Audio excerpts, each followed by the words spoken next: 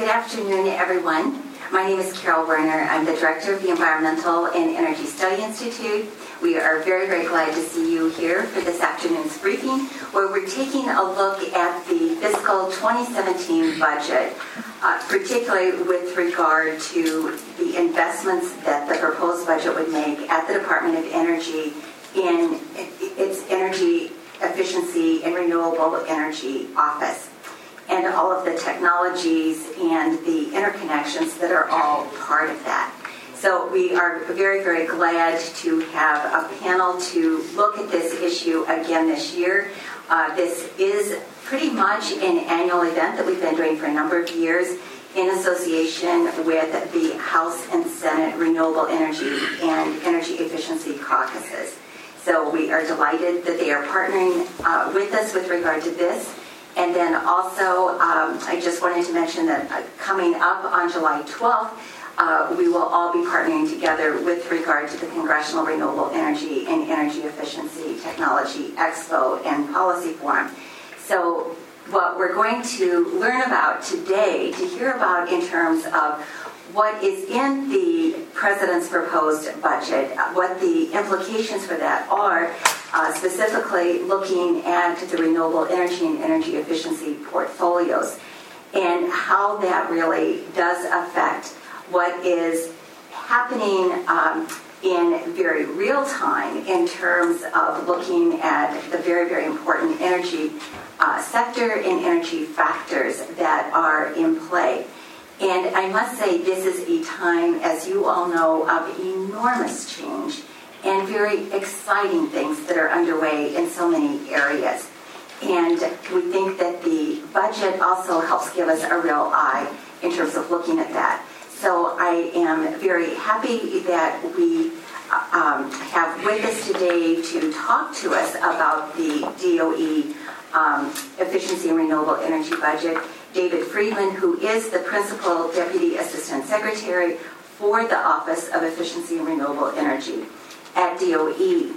And he will be walking through the proposed budget, and obviously it's a very large budget, gets into a lot of things, but I think this will be very, very useful in terms of helping us understand what the priorities are, why the kinds of results that we've been seeing, and therefore how that leads to decisions with regard to these important investments.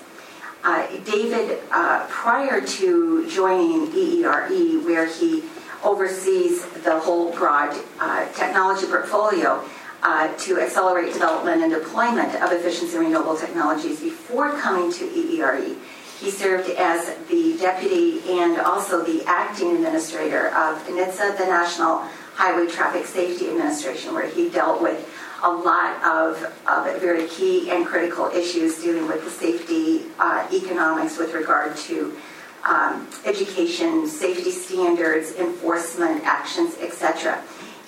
But one of the things that I think is really interesting with regard to his background, both at NHTSA and prior to that, in terms of his involvement with various National Academy committees and having served on the President's Hydrogen Technical Advisory Committee, is that he really brings together his experience in all of this technology and transportation area, which suits him very well for now dealing with this much, much broader portfolio of technologies and their deployment. David, welcome.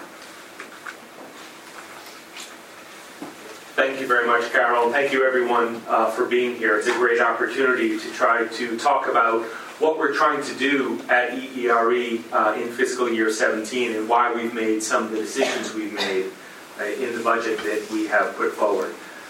As Carol mentioned, it's a significant budget proposal, and it's a significant budget proposal because we've done a lot of good work, but there's a lot more good work we need to do to address some pretty significant challenges.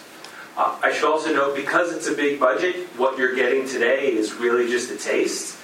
We'd be here for way too many hours if we were going to go through every little detail, and even at that, there's a lot to cover. So I look forward to any questions folks may have, and certainly if folks want to get into more detail on any particular piece, we can follow up with more information as needed.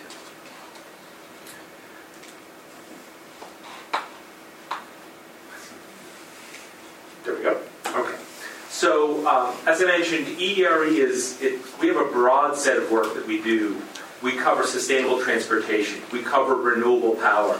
We cover energy efficiency.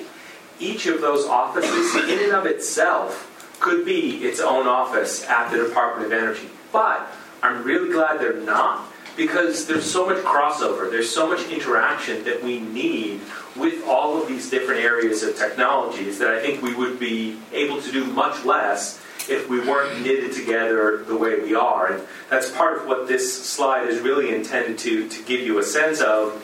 We've got our individual groups with their individual technology focuses within them, but we also have a core of cross-cutting efforts, whether it's on manufacturing or energy and water or grid modernization, that pulls together a lot of the different pieces. And then if you look at the outer rings, of course, even that is not enough, because simply focusing on the details of technology doesn't get you the full answer. We have to understand the policy implications. We have to do good analysis so that we can plan for the future, so we can have multi-year program plans to guide our targets, to guide our investments.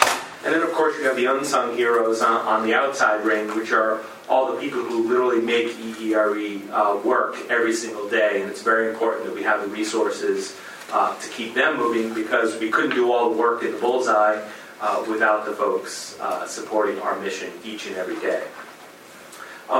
When we look at our work, and the reason why these are the areas we focus, is because we need to make a difference. We need to make a difference in each of these key technology and energy use areas. And I think we have made a difference. If you look at the data, we've commissioned an independent analysis to understand how much of a return on investment have we delivered in our portfolio. So there was a sampling of about 1/3 of our portfolio.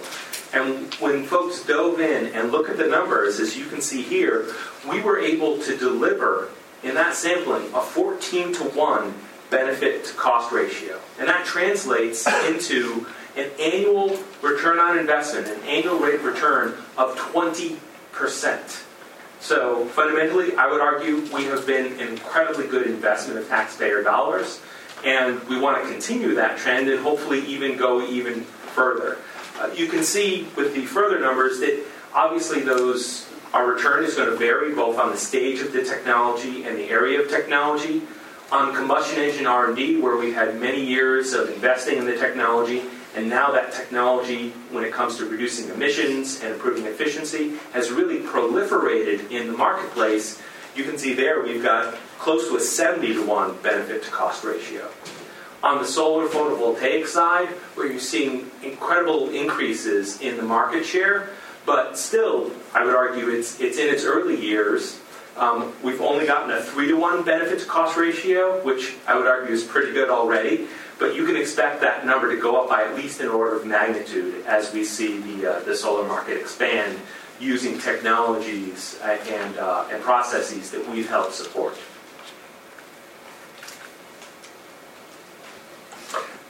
I want to give you a sense of where some of that progress is showing up. And for the last few years, we've produced a report called Revolution Now to help people understand how fast things are changing. And if you think to just 5-10 years ago, how dramatically the world has changed when it comes to renewable power and energy efficiency.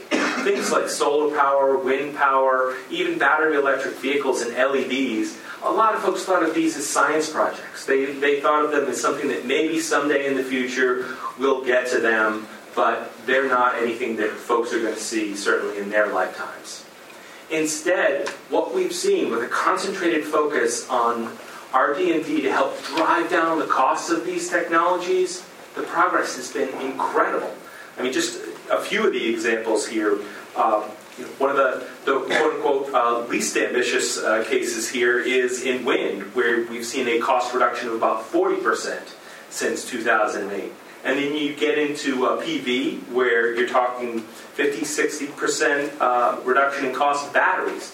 We've helped drive down the cost of batteries using technology developed at Argonne National Labs and ag research projects that we've been involved in with industry by 70%. But even there, we know we're not done. We're targeting $125 per kilowatt hour, maybe even ultimately $100 per kilowatt hour, to keep driving down the cost of those batteries so that they can become a great choice for consumers in the marketplace. And then the big winner of them all are LEDs, which we've seen a 90% drop in costs since 2008. 90%. There was a time where people would walk into Home Depot or one of the other big box stores and debate in their head, should I switch to compact fluorescent? Is it really worth it? Those debates are long gone because LEDs are now more efficient and cheaper in many cases than compact fluorescents, and they last longer. And a lot of that is a result of R&D that we in the industry have sponsored that have just fundamentally revolutionized lighting technology. Of course, a revolution in cost is great, but the impact doesn't just happen from cost. The impact happens if you also see a revolution in the marketplace. And that's what a revolution now does also show, is that when you look at the marketplace, we're seeing significant increases in adoption across the board of all of these technologies. Wind power now over 30% of new generation. Distributed power, distributed PV and utility scale PV, each on the order of 8 to 10 gigawatts. And a lot of that growth is just over the last few years, thanks to programs at EERE, as well as programs in our separate loan program office that has helped catalyze these key projects. LEDs are now close to $80 million, and as I said, they're flying off the shelves now. You literally have companies who are abandoning compact fluorescents, not because of regulations, but because the market doesn't need them anymore. They're better off investing in LEDs. And then electric vehicles. We're talking about reaching on the order of 300,000 EVs in 2014. And despite what you may have read in the press about how bad EV sales were in 2015, another 100,000 was added to that number. So a one-third growth in the EVs on the road in a year where gas prices were on the order of $2 a gallon. I'm actually pretty impressed that we saw that large of a sales given a drop in gas price of about half or more in some parts of the country. So that technology is going strong, but obviously needs more input, more R&D to keep that technology moving forward. So we've made big progress, and I think we're really proud of the role that we've had within that progress. But, and this is an important but, we are far from done. When you compare that progress to our national goals, there is a lot more work to do. And President Obama has been very clear that our nation has an opportunity to really step up in many key areas, whether your focus is greenhouse gas emissions, where our target is 26 to 28% reduction by 2025, and by the way, a 17% reduction by 2020, which we are on track for, and an 80% reduction by 2050. When we're thinking of a world of 80% reduction, we need to think about another revolution or two in technology to ensure that we get there. And I'll talk about that part of the revolution in a little bit. Doubling energy productivity by 2030. And that's not just an efficiency target, that's an economic target. Because if we can double the amount of work we get from a unit of energy, our businesses, our companies can make a lot more money. Because instead of spending that money on energy, they can invest that money in better products or better profits. In addition, we've got a target of reducing net oil imports in half by 2020. We're definitely on pace for that. One could argue we're even well ahead of the pace for achieving that goal. And then, of course, as part of the President's Climate Action Plan, we set out a goal to cut CO2 emissions by 3 billion metric tons. That's rounded up cumulatively by 2030 through energy efficiency standards. And each and every year we've been making significant progress, chipping away at that target. And again, not just delivering CO2 savings, but in appliance standard after appliance standard, saving consumers and businesses a lot more money than it costs to make the improvement, enhancing the economy while reducing costs and reducing emissions. But you know what? Maybe oil isn't your thing. Maybe climate isn't your thing. Maybe energy savings isn't your thing. But American jobs and American competitiveness is something I think each and every one of us can agree on. And when you look at investments in R&D across the globe, the core fact of the matter is we are behind. There is a race right now, a clean energy race, and China, Japan, Germany, countries all over the world are investing to win that race. Why? It's not just simply because of climate change or energy independence. It's because winning that race means positioning yourselves for more jobs and a much stronger position in the economy. But when you look at this chart, China is outspending us. Japan, if you normalize this per GDP, their GDP is, I think, on the order of a third of ours, maybe a little more. Japan is outspending us. Germany, on a GDP basis, is on the same order of magnitude or maybe even higher than us. So it's clear the clean energy race is on, and we are not investing enough in that race right now to ensure that we're going to win. We've got amazing talent in this country, amazing innovators, amazing scientists and engineers, and I have a lot of faith that they're going to continue to do great work with the investments we're making, but there's a need for greater investments to ensure that we can win that race. And here's another example of that. If you look at the pharmaceutical industry, they are investing about 20% of their sales back into R&D, churning out more and more profit. Aerospace and defense, really critical areas to our nation, investing 11% of sales back into R&D. Computers and electronics, 8%. Cars, over 2%. Can anyone guess where energy is? Close to 0% if you round it down. Less than 0.5% of the money that comes in through sales is spent on R&D. Now, yes, part of this is because you've got commodities with embedded price, embedded value, in the oil, etc.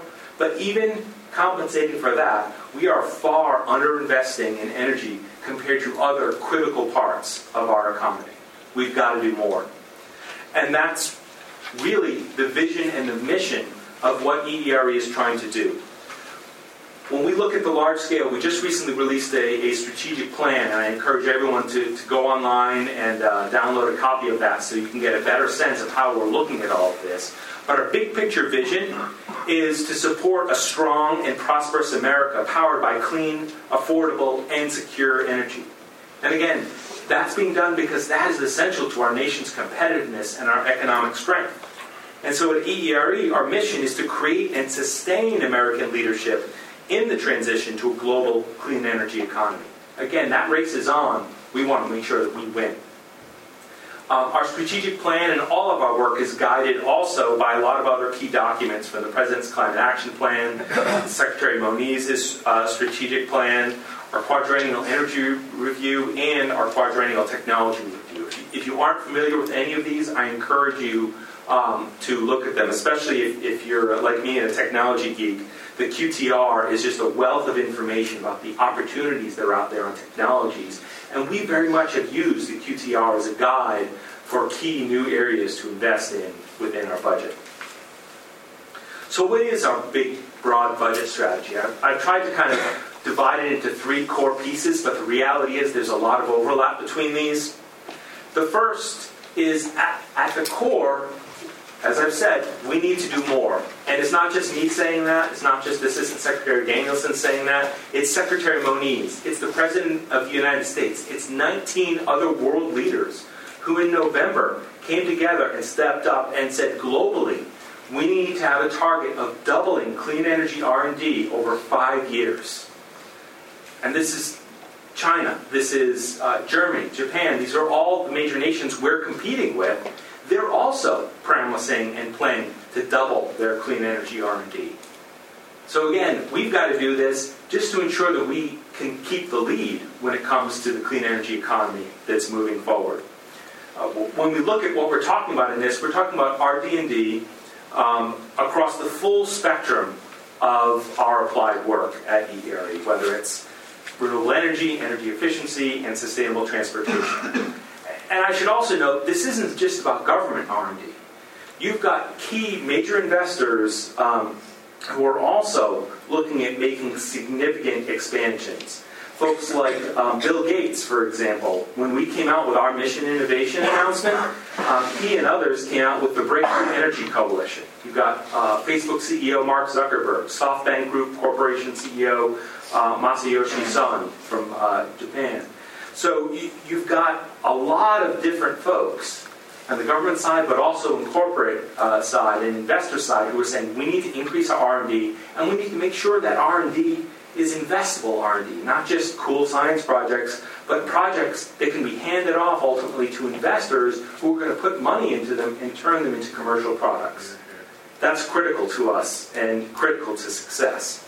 In addition to that, we need to keep working in areas to enhance our efforts to reduce market barriers. We can do the best job in the world at getting the cost down and the performance up, but there can still be too much red tape or too little information or other challenges that block these technologies from getting into the market, and we see a key role we can play there. Finally, the President is also putting forth the 21st Century Transportation System Initiative, which is focused at some of the really unique challenges that we face in the transportation system. You saw all that progress on renewable power and some key progress on EVs, but there are still some big hurdles in transportation on the R&D side, but also on the infrastructure side that we have to overcome to tackle that side of things. Now, here's our big picture budget summary. I'm not going to go over every single one of these lines, but I want to give you what the big story is here. First of all, you can see across each of our technology areas, we've got a roughly equivalent, somewhere around 30% increase proposed in those budgets. Why? Because we see opportunities in each and every one of those areas. Though you do see in transportation, the increase is a little bit larger given some of the larger barriers we see in that space. You also see here that we've got some key mission innovation cross-cutting initiatives, and the increase we're requesting for those is on the same order of the increase we're looking for in each and every one of the technology areas, and I'll talk a little bit more about that. So overall, we're proposing a 40% increase in our budget. You can see right now, as of 2015, we crossed the $2 billion mark. And I want to thank everyone on the Hill who helped make that happen. That represented an increase in our budget in obviously very tight fiscal times, but I think it recognizes that folks get the same message I'm providing today, which is we still need to do more. The challenges are too big, the opportunities are too big not to continue increasing our investment in this space. So let me talk a little bit more about some of the unique pieces under mission innovation. Mission innovation really flows throughout all of our budget, all of our RD&D budget, but there are some key cross-cutting issues that I want to make sure to highlight. So in terms of it flowing across all of our budget, the baseline in the way we're looking at our RD&D activities for mission innovation is about $1.4 billion in 2016. Our proposal then is about a 47% increase in the RD&D side of our budget for mission innovation. So without a doubt of that 40%, more of that increase is targeted directly at RD&D than the other parts of our portfolio. And as you can see here, I won't go into these, but it touches a lot of different key areas within the work that we do. Now, in terms of the cross-cutting work that we're doing, part of this came as a realization that if we really want to be innovative, we need to think about different ways of doing business. And so we've targeted several cross-cutting efforts that are trying to shake up the way we do our RD&D. The first one is to acknowledge the fact that if you look around the country, you cannot find a one-size-fits-all solution. If you look across the nation, different regions have different energy resources, different intellectual resources, different policy goals. And what we're proposing here is $110 million that would go into grants to support 501c3s, basically nonprofit regional entities that would drive innovation, R&D innovation, market-ready R&D innovation, investment-ready innovation, tailored to the needs of that specific region. It's something that was called for from the President's Science Advisory Council previously. National Academy of Sciences has pointed some in this direction as well. And critically, we don't want to restrict this effort just to, for example, renewable energy, because for some regions, natural gas may play a bigger role. Coal, and therefore carbon capture and storage may play a bigger role. Nuclear power may play a bigger role. So we're trying to look at a novel way of looking at an all-of-the-above approach and letting the regions drive those priorities rather than us here in Washington driving those priorities. The other pieces are more focused in at least 2 out of the 3 cases on energy efficiency and renewable energy. The first one is a next-generation innovation effort.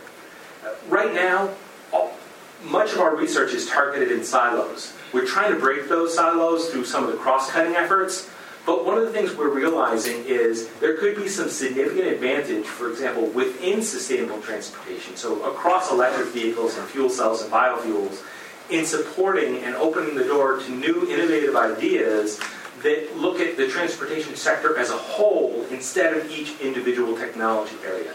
So opening the door to ideas that maybe before the individual offices wouldn't have been able to support because they're narrower than the idea itself. And so we've got about $60 million that would be targeted at each of the major offices, transportation, efficiency, and renewable energy, for more systematic approaches to things.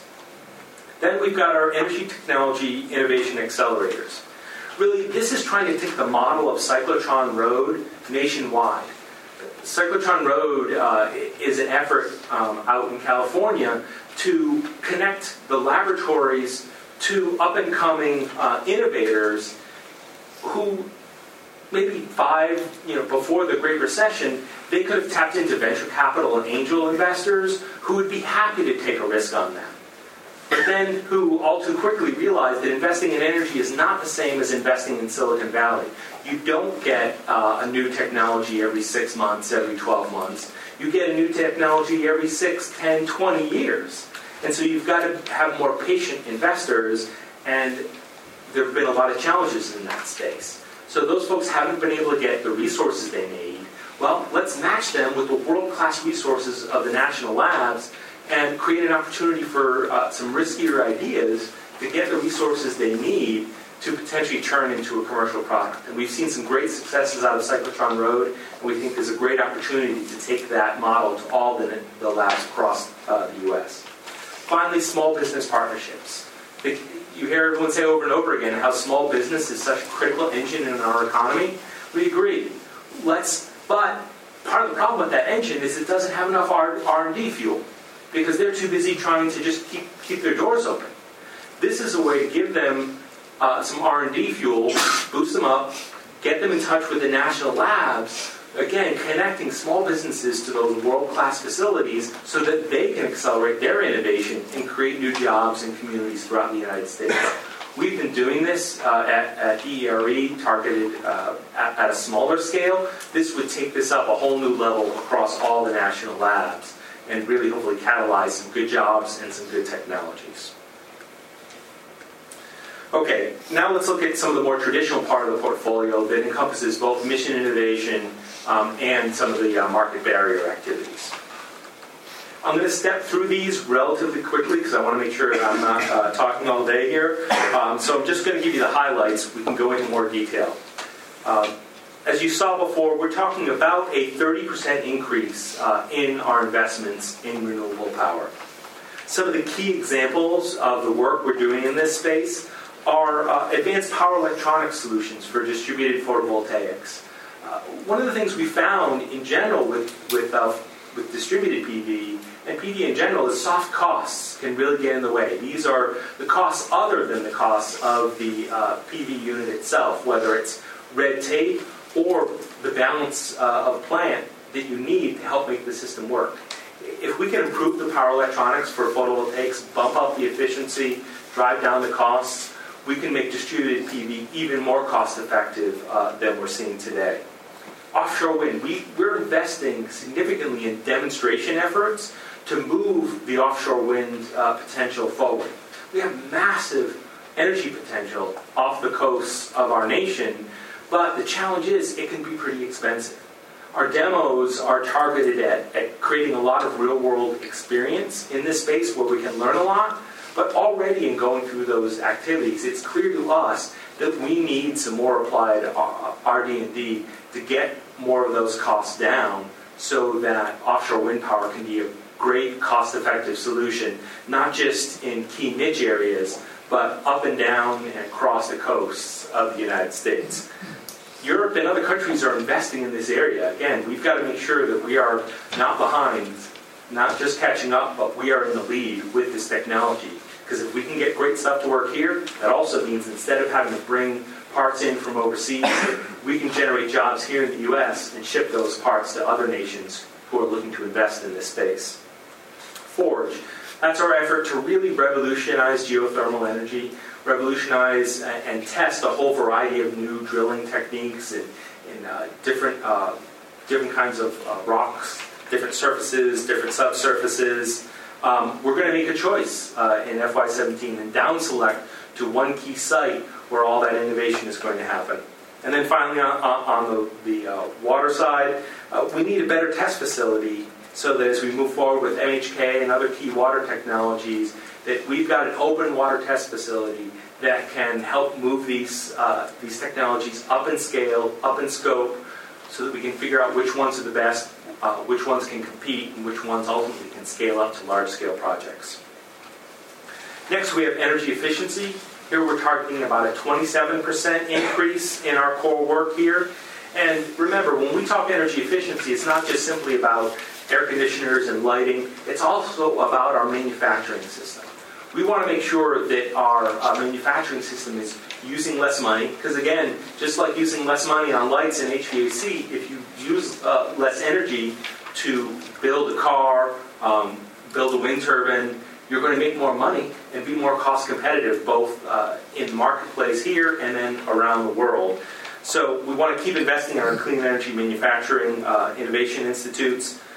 We also want to make sure that the United States government practices what we preach. So we want to continue expanding our investment in our federal energy management core activities, helping Department of Defense, Agriculture, DOT, DOE invest in saving money throughout those organizations. Again, better use of taxpayer dollars, and also being kind of a shining the light on where the great opportunities are for businesses and consumers.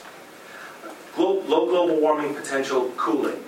Right now, when you have an HVAC system in your car or in your building, you're using a fair amount of energy to deliver that cooling, which means emissions upstream, but you're also using refrigerants that at some point in their life, a lot of them are going to leak. And when they leak, their global warming potential is tens, hundreds, and thousands of times that of carbon dioxide. And they aren't always all that efficient.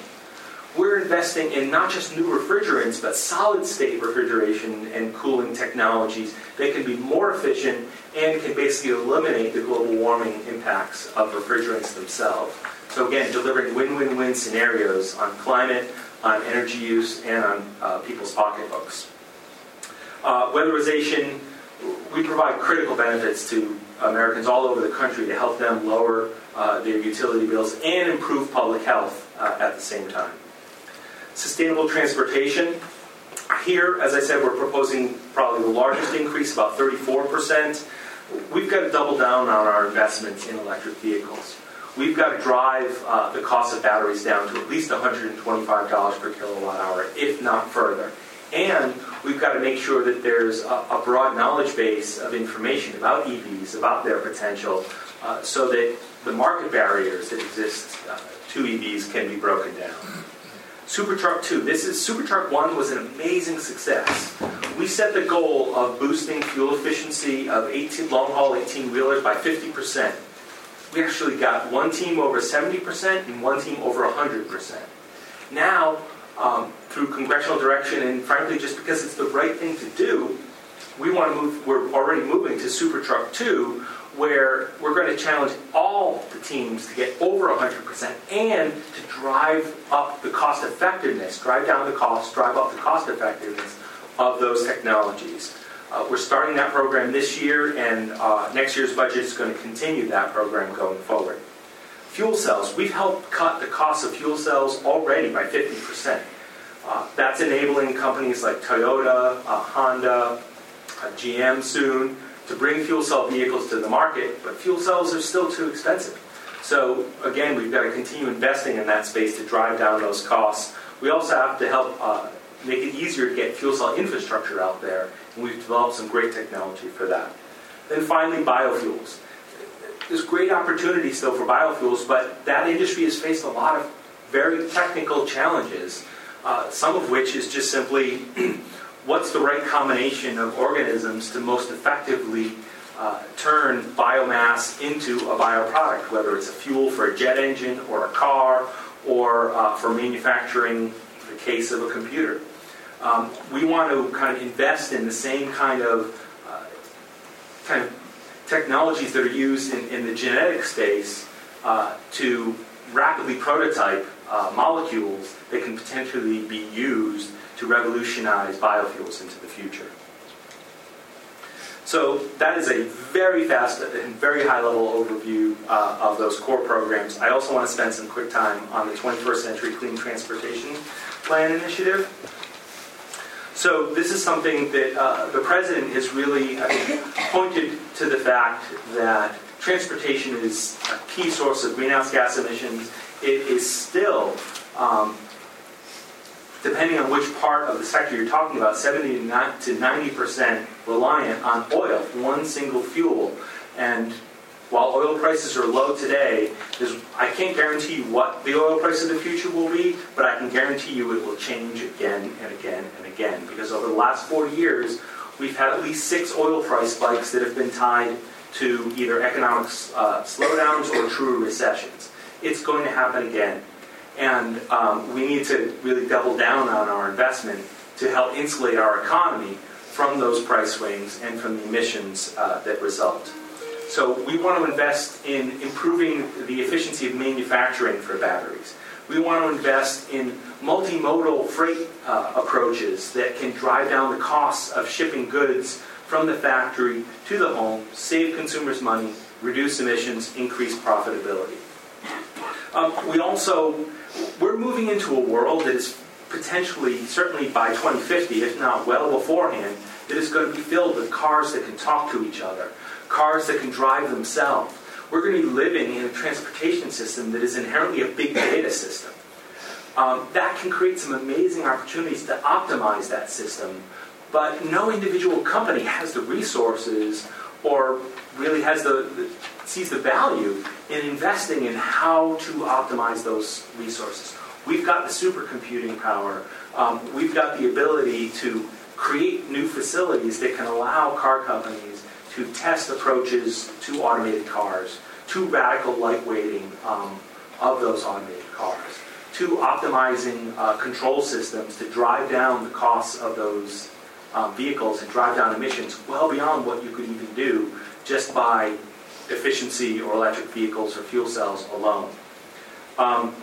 Next, and this is a really big chunk of the pie here, at $750 million, we've been caught in this chicken and egg problem for decades, where car companies are understandably nervous about putting out a lot of alternative fuel cars because the infrastructure isn't in there, and oil companies and utilities and others are very nervous about putting out infrastructure until the cars are there. And so as a result, you have very slow progress in many cases in each.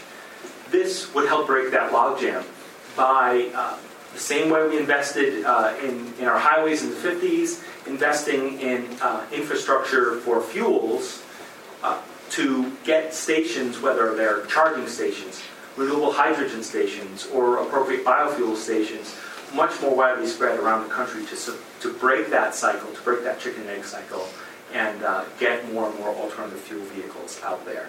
And then finally, we've got a clean fleets competition, because this isn't just about private sector. There's a lot of local and state governments out there with a lot of fleets that if they have some more resources, we've seen through DERA, for example, the Diesel Emissions Reduction Act, that if you get them some resources and challenge them to step up and compete for those resources, they will invest their own money in cleaner cars. Now, all of this, the plan would be, this would be funded by the $10 barrel oil fee that's been talked about. We know that that's a challenge, but we think it's the right time to have that conversation because the challenge we face in transportation is too big. Finally, and I'm not going to go into any detail here, we've got several different crosscuts at DOE. We're looking at modernizing our grid, working with our partners in the Office of Electricity.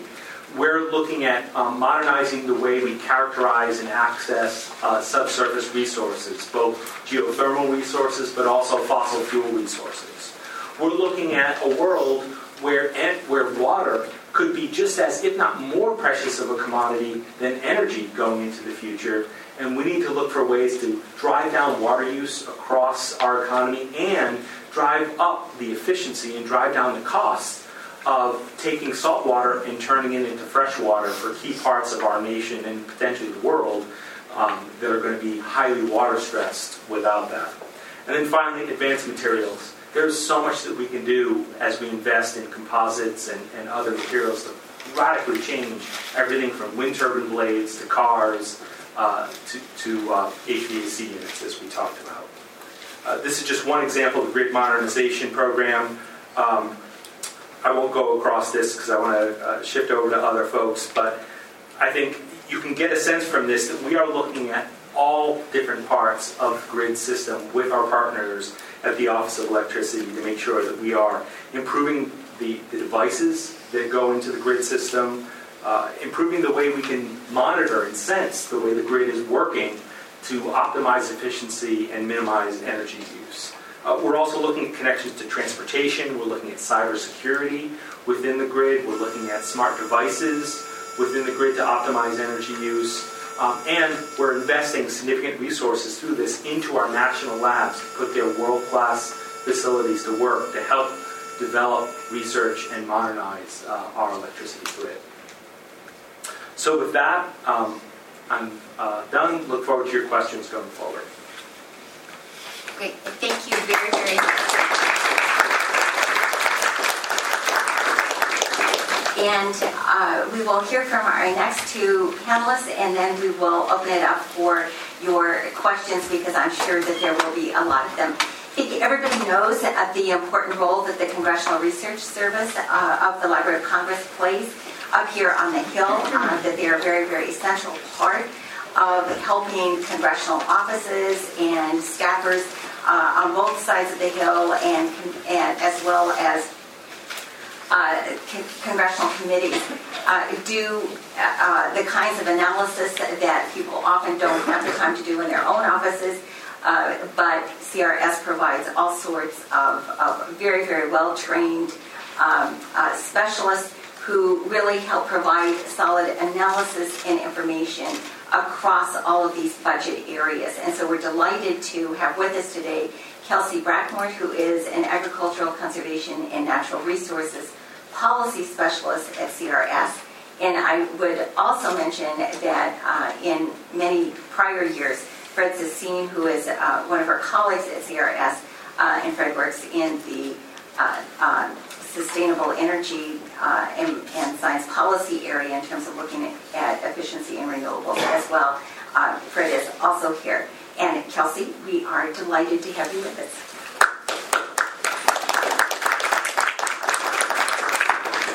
Thanks, Carol.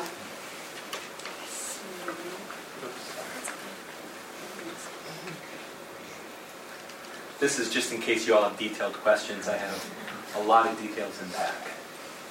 All those backup slides, right? Exactly.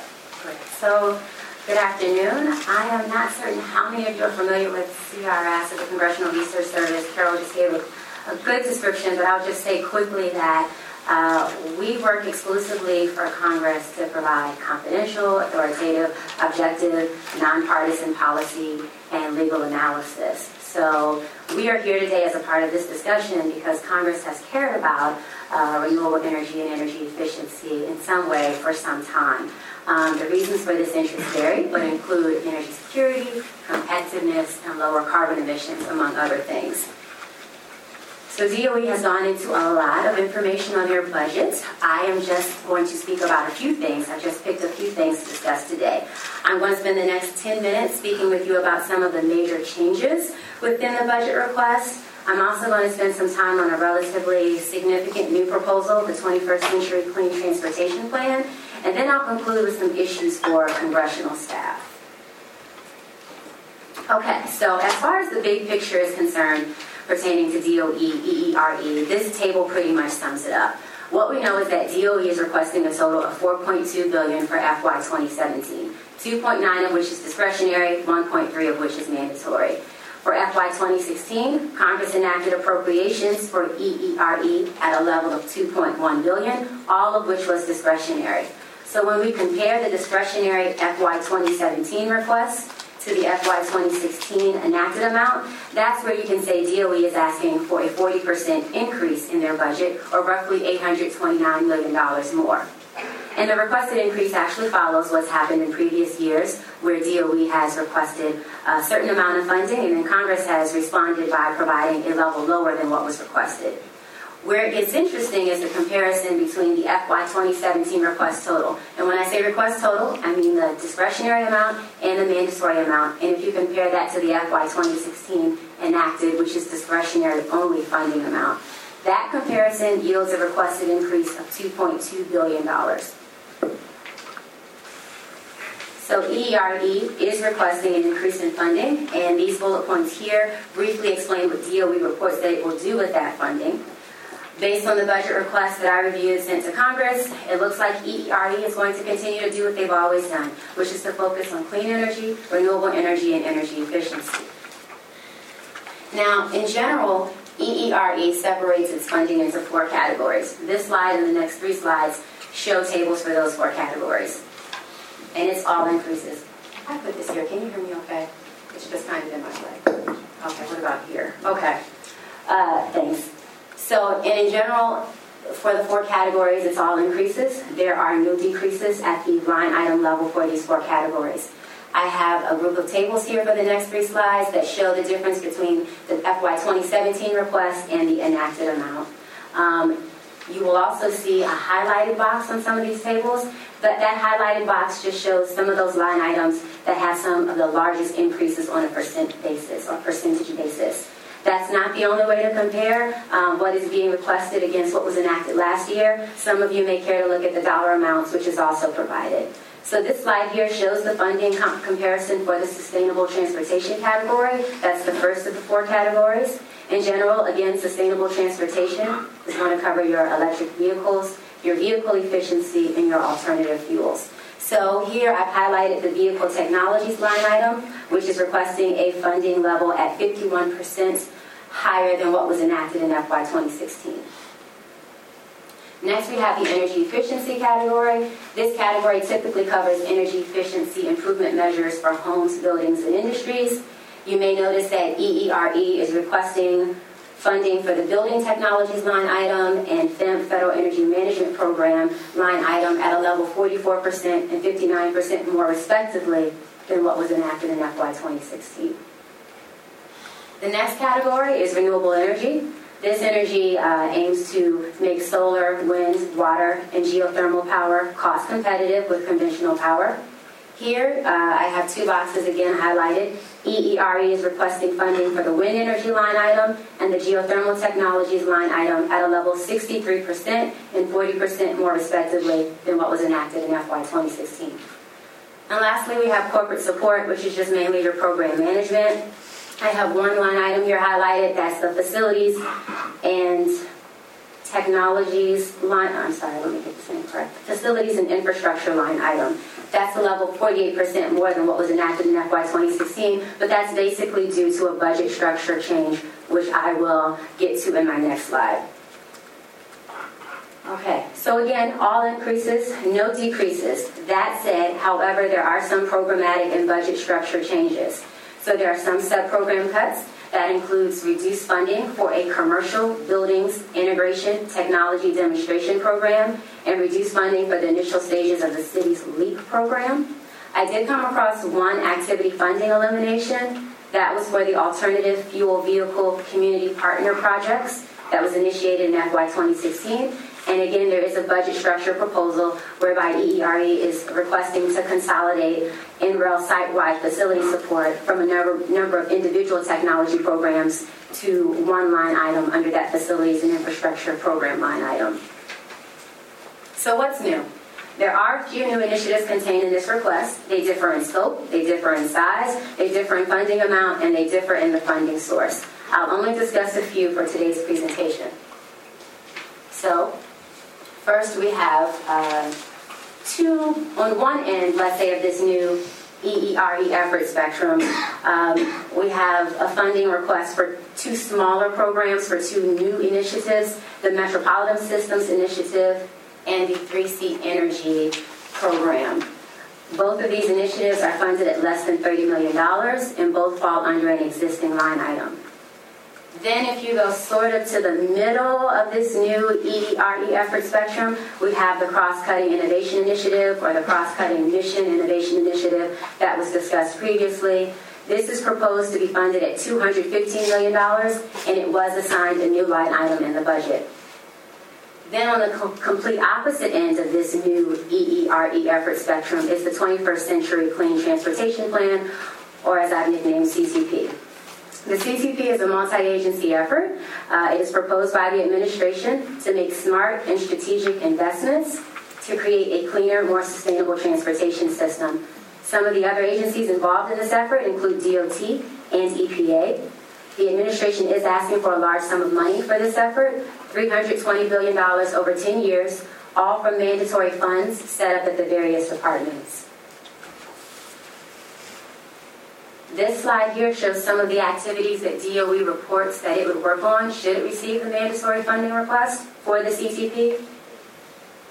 This table shows how EERE would allocate that $1.3 billion mandatory funding being requested for the CCP. Note that 56% of the funding, or $750 million, would support the development of regional low-carbon fueling infrastructure. So what might congressional staff care about regarding this budget? Well, first, let's start with the CCP. The first concern or issue could be the source of funds. It's a request for mandatory funds, which for EERE is unprecedented. Second, there could be a concern about the lack of legislative detail. There is an absence of legislative language for this program, so it's not possible at this time for me to analyze the details of this program. It's not clear what authorization law DOE is referring to or proposing to in order for Congress to appropriate the funds if they choose to. DOT does present some language in its budget request, but I didn't come across any similar language in the DOE budget request. EERE administrative capacity. So the amount of money of the mandatory funding being requested for the CTP is about 64% of the FY 2016 EERE enacted appropriations. Does EERE have the administrative capacity to implement this amount of additional CTP funding? Also, the CTP is likely to require full implementation and coordination by all involved agencies in order to reach the desired outcomes. So is Congress going to fund all of the involved agencies should they support this effort? An incomplete funding plan. It's not clear how much each department or each agency may request for each of the 10 years of the program or the 10-year schedule for this effort. How does Congress plan for this? How do the agencies plan for it? Also, depending on how EERE defines infrastructure, and if that definition includes ethanol blender pumps, because remember, one of the stated goals or reported goals of the CTP is to support low-carbon regional infrastructure. So if EERE defines infrastructure, and if that definition includes ethanol blender pumps, there is one particular related attempt that happened in the past by another department that was dismissed by Congress. And specifically there, what I'm talking about is the use of REAP funds, or Rural Energy for America program funds from USDA to install ethanol blender pumps that was discontinued by Congress through the 2014 Farm Bill. So some key questions to ask: will Congress support the CTP? If so, will they support it in its entirety? Presented here is a list of persistent concerns about EERE. How involved should the federal government be? What impact does the budget deficit have on the federal government's involvement? What influence will current energy prices have on research and development? And what effect will the ongoing rulemaking and implementation of environmental programs for energy production activities have on EERE, such as the Clean Power Plan? So if you'd like additional information on EERE or on the budgets or any other EERE-related requests, please feel free to contact myself or my colleague, Fred Sassine. We're definitely here to help congressional staff as they go forward, and we're always willing to meet with stakeholders to chat about what's going on in the field. So that concludes my presentation, and I thank you for your attention.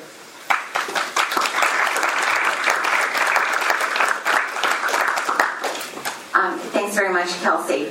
Lots of food for thought there, and I'm sure lots of areas in which we could discuss in much more detail. So I now want to turn for sort of our panel closing wrap-up to Scott Sklar, who is the chair of the Steering Committee for the Sustainable Energy Coalition.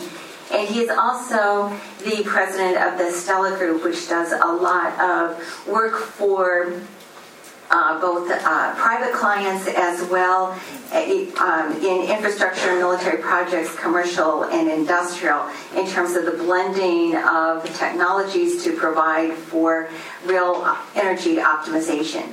And Scott also has been an adjunct professor, continues to be an adjunct professor at George Washington University, and is a very popular teacher there. Thank you. I'm the grouchy one at the end here, so thank you. As you can see from above, my company blends all these clean energy technologies all over the world. I have projects on every continent, including Antarctica.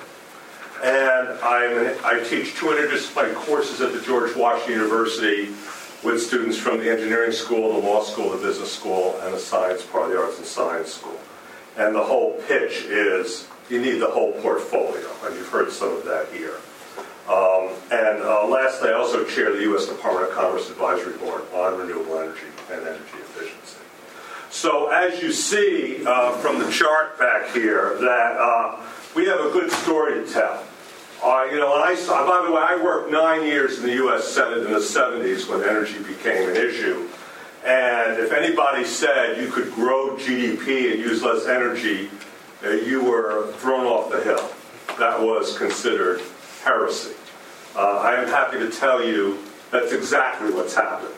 And this chart with EIE numbers shows that the fact is we can grow our economy by using less energy. And I want to remind you, it is always less expensive to save energy than generate it from any source.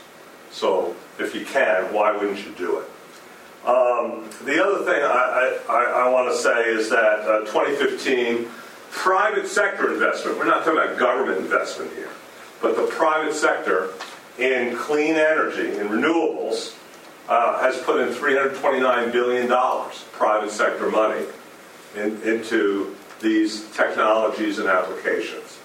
Again, when I started in the 1970s, it was under 50 million. So to see it in the over 300 billion is quite a big deal. And it's expanding all the time. I'm doing projects in the poorest countries of the world, and these technologies are absolutely economic.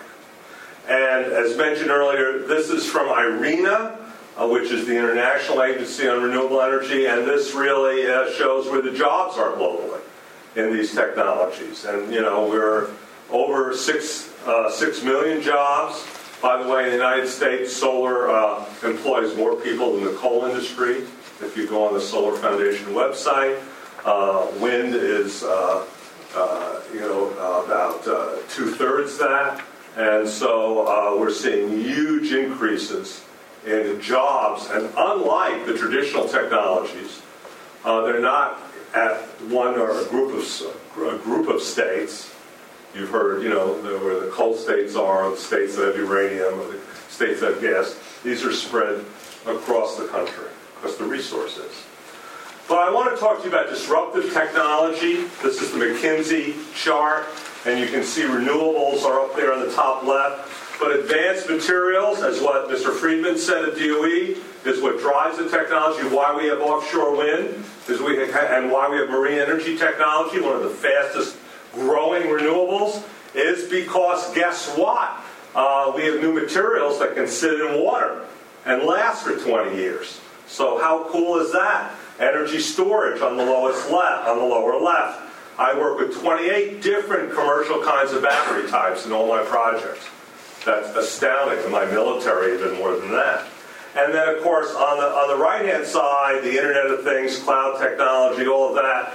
All these technologies power that, and all these services enable more distributed renewable technologies.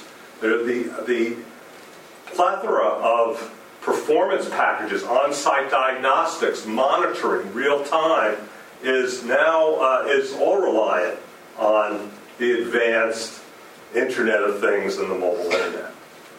So, again, why we do it? Energy is the single largest cause of our trade debt. It is the single largest cause of air and water pollution, in addition to emissions causing climate change. It is the single largest income source for terrorism. It is the largest user and waster of water. We use more water in our energy system than we do growing our food. It is not acceptable. It is not sustainable. I want to keep this going, so I'm going to skip a couple of slides. But I do want to point out that Ken Basang, who runs the Sunday campaign, sort of reviews once a month what's coming out of the federal government statistics and what's really happening on the ground. And I have to say he does it with humor. But what you'll find is he just issued his 2016 monthly energy infrastructure report. He looked at FERC and showed that, in fact, renewables put more on the grid than any other source of electricity. And that's something you need to know. And by the way, that has happened for the last 5 years in a row. So again, it was considered heretical when I started my career. FERC's December 2015 Energy Infrastructure Update revealed that renewables accounted for 64% of new electrical generating capacity installed last year. So that's pretty astounding. EIA issued its latest monthly and basically showed again that renewable grew by 2% compared to 2014. So all of this stuff is growing. So you looked at the chart here. This is the chart of the renewable programs. And I'm going to point out some inconsistencies to you. First, I want to say the good news. Mom always said, say the good things first. I'm going to do that. Yay, Mom.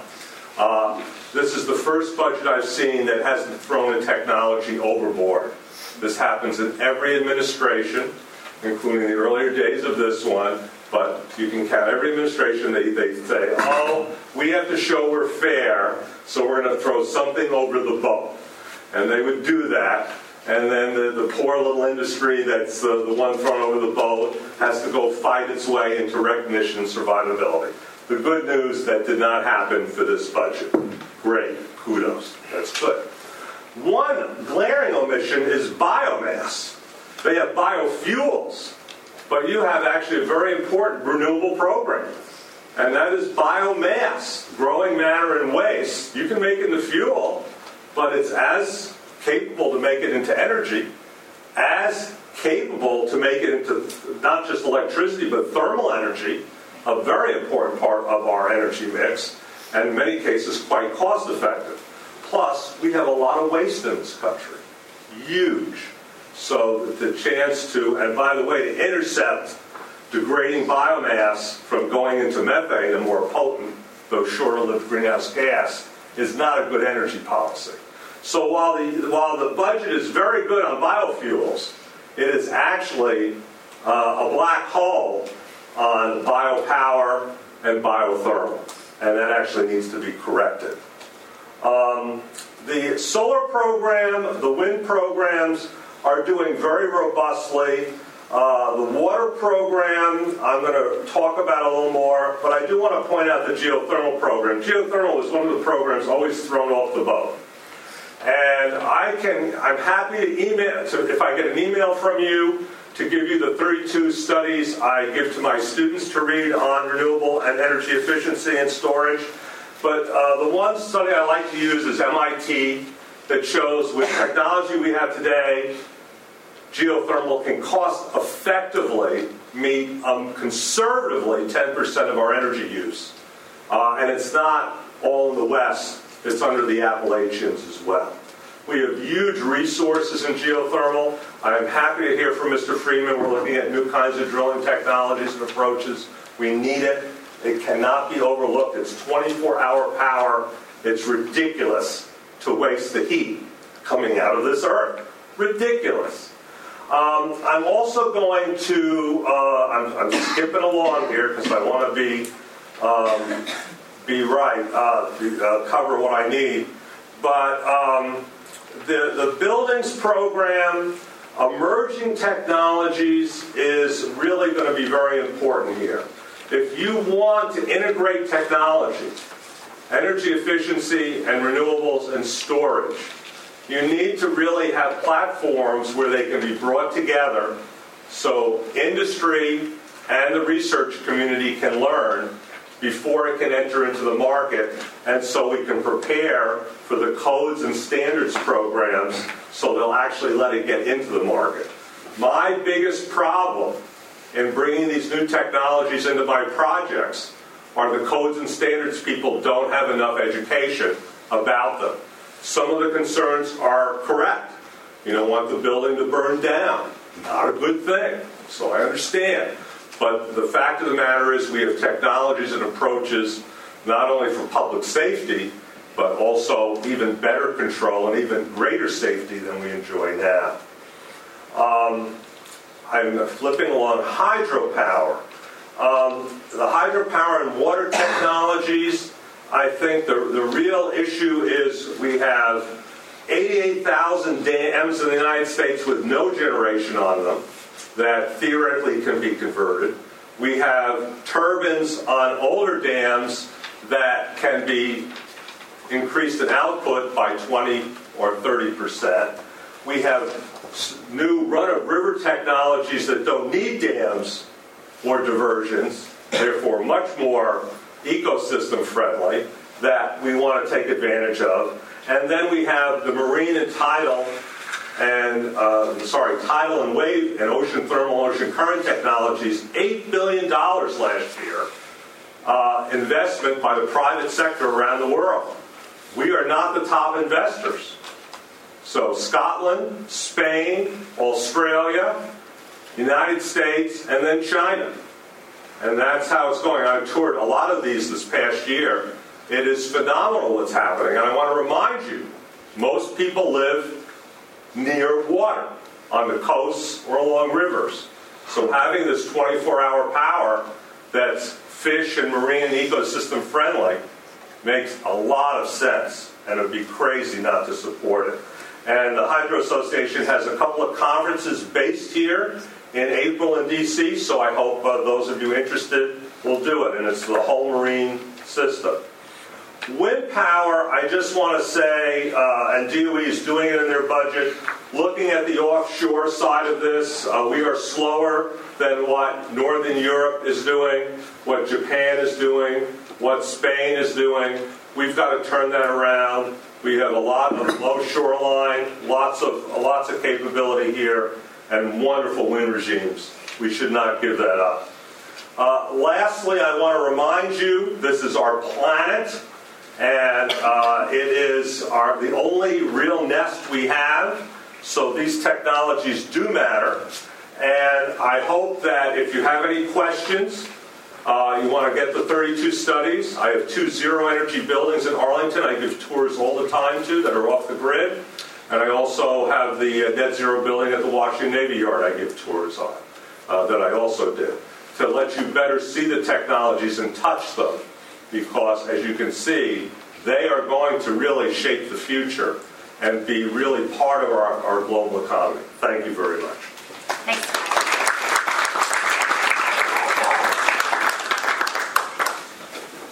So you can always enroll at GW to take one of his classes too, right? Yeah. So I think what's really, to me anyway, is always really compelling in terms of listening to these different perspectives are that, first of all, energy is so big, it absolutely runs everything. And there is so much going on and so many changes. We're seeing so much now come to fruition.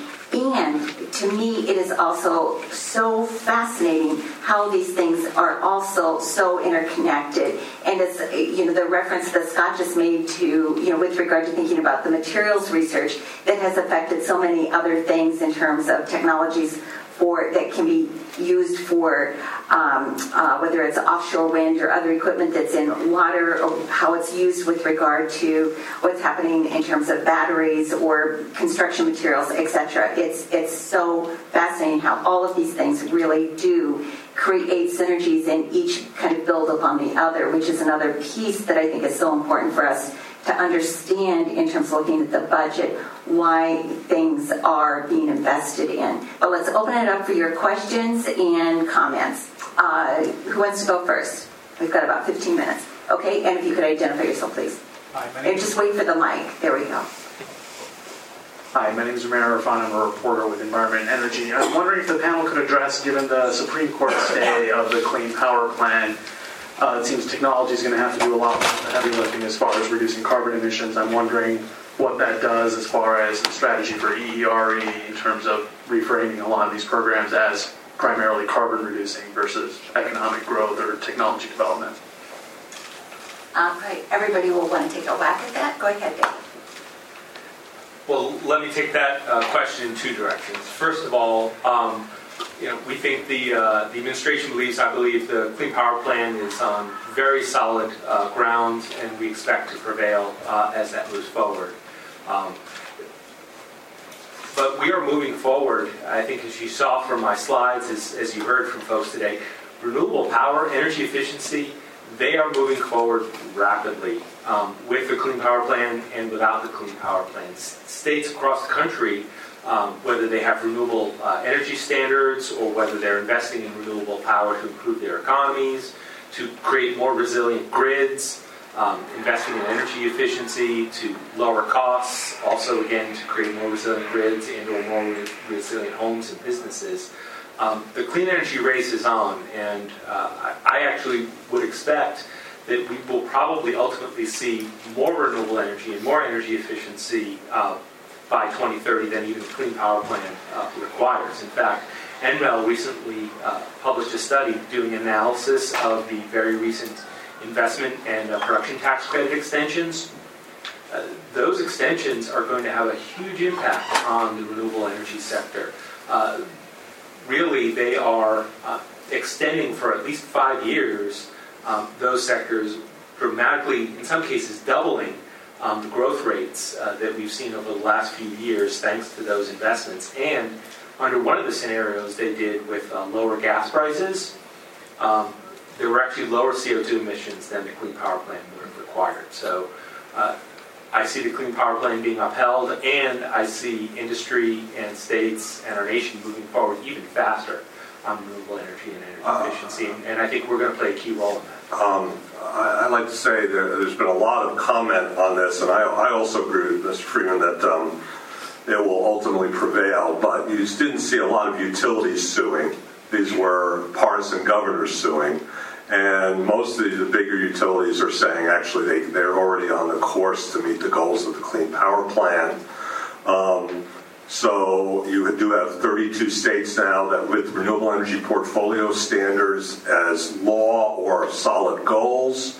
You do have 5-year extensions of solar and wind, though Congress failed at the last minute to extend all the other renewables and energy efficiency tax credits. That's like crazy. Why would you just pick 2? So that needs to be changed, and some of the leadership on both sides of the aisle are thinking on how they're going to do that. But that's also essential. And lastly, aside from the renewable portfolio standards at the state level, and you also have the Clean Air Act requirements, and of course the MAC rule is, again, the Mercury rule is back in, uncontested. Supreme Court failed to hear that. So the issue is they still have to deal with sulfur, nitrous oxides, particulates, and mercury. And if that isn't going to drive more renewables, energy efficiency in the system, I don't know what is. Did you want anything else? Okay. And to add to what Scott said in terms of the renewable portfolio standards, we also know that I'm not sure on the number whether it's 25 states have an energy efficiency resource standard as well, so that in many ways, certainly comments that I've been hearing are that a number of states are moving forward, and that in a number of ways the Clean Power Plan is kind of following the trends as opposed to leading any trends. Other questions or comments? We'll go back here first and then up here. Hi, I'm Dylan Larowski from Congressman Spears' office, California. I wanted to ask about rooftop solar, which is very big in California, and also your opinion on what Nevada has recently changed and utility companies kind of changing the fees for that, and how you see the future of rooftop solar, both economically and for energy. I'll start with that. And I also ran the Solar Trade Group for 15 years, so I might know that. Rooftop solar, it can be quite cost effective. Again, I have it on both my office buildings and also my home. And as photovoltaics come down, again, in large part first from the R&D program, but frankly for industry, just building larger manufacturing plants and getting away the barriers, and companies creating leasing approaches for it so homeowners can sort of pay as you go. And in many cases, the cost of the monthly lease is a lot less than what you would pay for the utility from electricity. The electric utility industry is in a quandary because you have all these disruptive technologies, and frankly, they and their regulators at the state level have not caught up, very similar to what was happening in telecom when cellular was coming in. Same issue. So the utilities, who are not growing as fast because of these LED light bulbs and weatherized buildings and now and solar water heating and photovoltaics and small wind systems and geothermal heat pumps, they are not growing as fast. In fact, their growth is very flat. They could always count on 6% a year. They can't count on that. So they're trying to fight back with standby charges and everything else, and that's what happened in Nevada. The utilities asked for standby charges, and of course the solar industry said, what the hell? You're going to slow the market down when people want solar energy. And of course, Nevada tried to make it retroactive, and you got a deal to get credited. Remember, your whatever electricity you don't use, you send back through the meter. Turns the meter backwards, and you get netted at the retail rate. They like that. So they're saying you're changing the deal midstream after we bought the solar. So the bottom line is they did vote finally again that they're not doing it retroactively because frankly that's against federal law. And they are going to push off the standby charges, the extra fees that they're saying is needed to pay for their share of the grid. For a few more years, so it's going to keep the solar market going. Some big players, though, have backed out of the state anyway.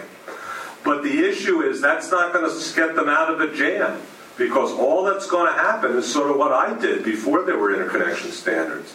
Batteries have come way down, and all my projects now I'm using battery banks.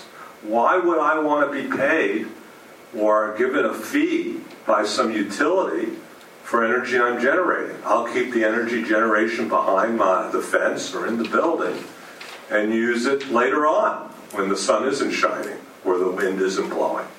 So I think there's going to be what's happening in about 18 states on these state charges against solar and some of these other distributed energy sources is there actually going to be new regulatory models because it cannot continue because the technology is going to overtake what they're trying to forestall.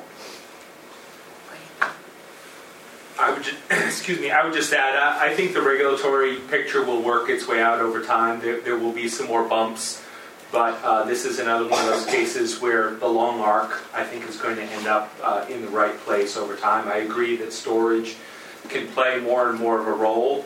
You can do a lot, certainly at the utility scale on PV without storage, but as you talk about residential or community solar, which I think is another really exciting innovation where maybe it doesn't make sense to put the panels on a bunch of people's houses. Maybe it makes sense for a community to invest together in either a portion of a large solar plant or their own solar array so that the whole community can benefit from that system. I hate to use the pun to a certain degree, but I think the future is bright when it comes to those resources, and we're going to make sure we already have our Sunshot goals to continue driving down the cost, not just of utility scale solar, but also of the smaller units. We've got a lot of work focused on the soft costs to make sure that red tape and the cost of the balance of plant, et cetera, don't get in the way. Mm-hmm. And just wait, there's more. This year we're going to be really digging in and trying to look at what about 2030, because we're already 70% of the way to our 2020 goals. We need to, and we will start thinking about 2030 to see how much further we should push that technology as we're pushing down the cost of batteries and power electronics. So I think there's a lot more opportunity out there. So stay tuned, and we'll try to take a look at some of those other changes as they come along. There was a question up here. Go ahead. But I can just speak.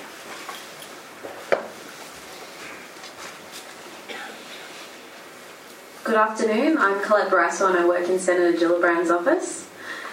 Thanks for coming out today. It was a very interesting talk. And I just wanted to ask a question about the technology race. I find that very interesting, and I see some parallels to the space race.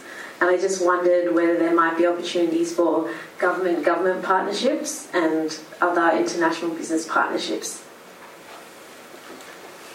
The simple answer is absolutely. And that is really part of the foundation of Mission Innovation is a recognition that the United States needs to step up, but so does the rest of the world. And one of the things Secretary Moniz and others are looking at is how Mission Innovation shouldn't just be a one-off announcement. The goal is to have a sustained effort, maybe tied to the Clean Energy Ministerial, maybe something more broad, where we keep talking to the different nations. In fact, if you look at the Mission Innovation announcement, one of the things that's talked about is, should we start sharing roadmaps? Should we think about optimizing our investments based on different regions? But that said, I will still say our goal is to win. We'll cooperate, we'll work with others, but I think it's in our national interest to make sure that we be good partners. But at the end of the day, I'd like to see us being the ones generating our own power and manufacturing our own units, and ideally shipping some of those overseas so we can turn that energy trade deficit completely upside down. So you're saying partnering to race and racing to win, okay? Well, we have over 7 billion people on this planet. Half either do not have electricity or have electricity less than 10 hours a day. And they desperately want clean technology. They don't want to import 100% of it, and they don't need to. And I think that's the issue. You can have a win-win here. And so what we're really trying to do is work relationships where the U.S. can send the more sophisticated components and also invest in creating the rest of their components, assembling it and installing it and getting the jobs. So this isn't like just importing oil, but you're just switching oil with solar panels or wind turbines or marine turbines. This is sort of a whole new way of doing things, of growing together. And I agree with Mr. Friedman. We can do that and win and increase exports. But actually, we can increase economic growth of the developing world in a far more advantageous way and much faster than the traditional model.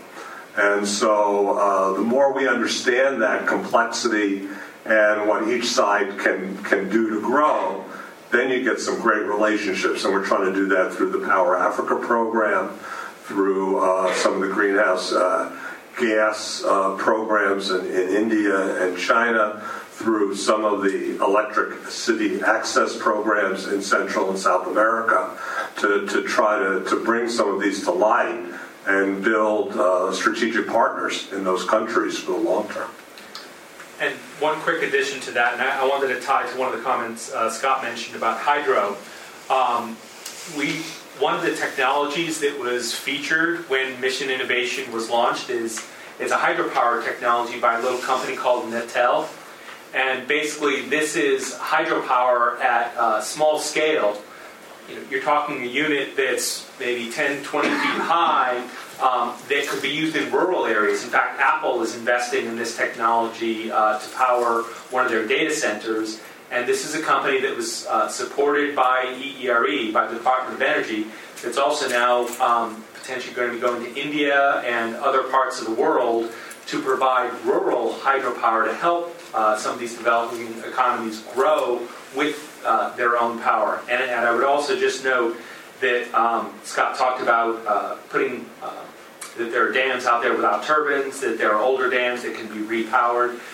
We are planning this year to release a report, a HydroVision report, which is going to lay out for the United States a bottom-up analysis of what all the different resources are and where we can potentially go with those different resources. So another thing to keep an eye out for.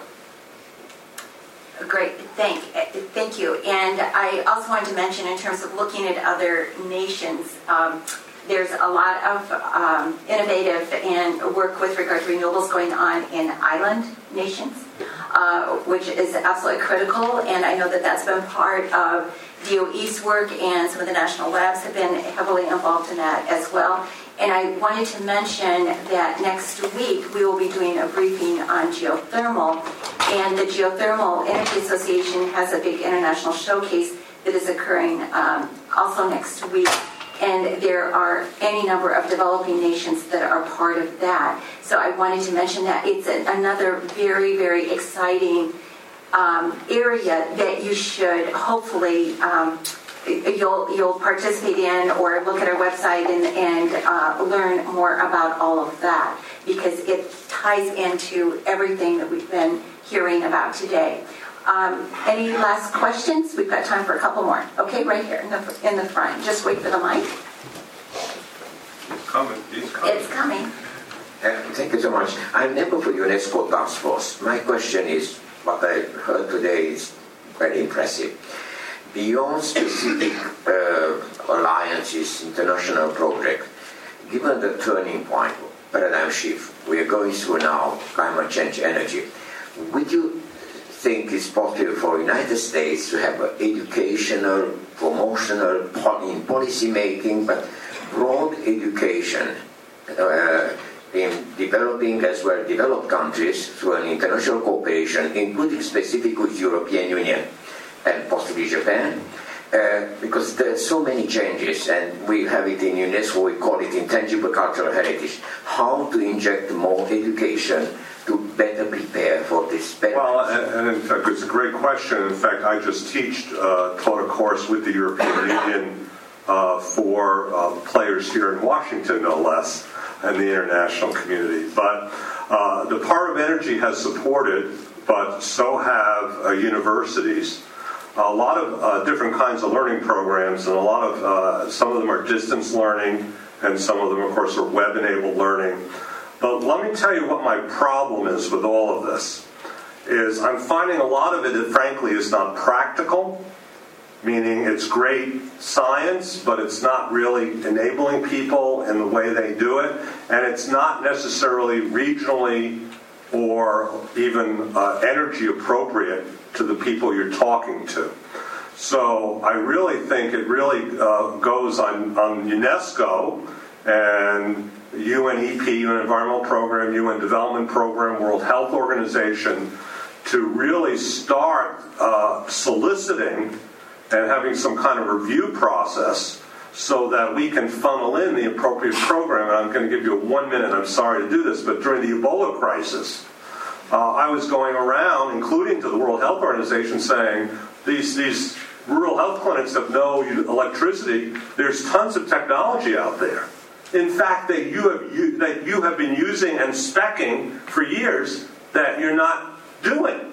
And I was doing it with the embassies, several of us as well. And it was like they had never heard of this stuff at all. And that's way too late. That's inexcusable during an international tragedy that was going on that could have profound implications for the entire world. So it just showed to me again that we're doing this very inelegantly. We have a lot of good stuff coming. Again, DOE supports the stuff, but so does the Department of Agriculture, so does EPA. So there are several agencies here and international entities, but it's all hodgepodged up. And so you international entities need to stand up a little bit and guide it so it can have more use and more practicality. I guess I'll do it. So I threw it right back at you. Sorry. But great question. Thank you. Okay. Is there one last question? Not hearing any. I want to say thank you very, very much to our panelists. And please feel free to follow up with any of them or with the EESI if you've got other questions, you need more information. Because that's what we want to do, is to make sure that you really are getting the kind of information that you need so that everybody can have a better chance to make better informed decisions as we all look at these issues closely, because they have very big impacts on what we all do. So thank you all for coming, and we look forward to seeing you next week at the geothermal briefing.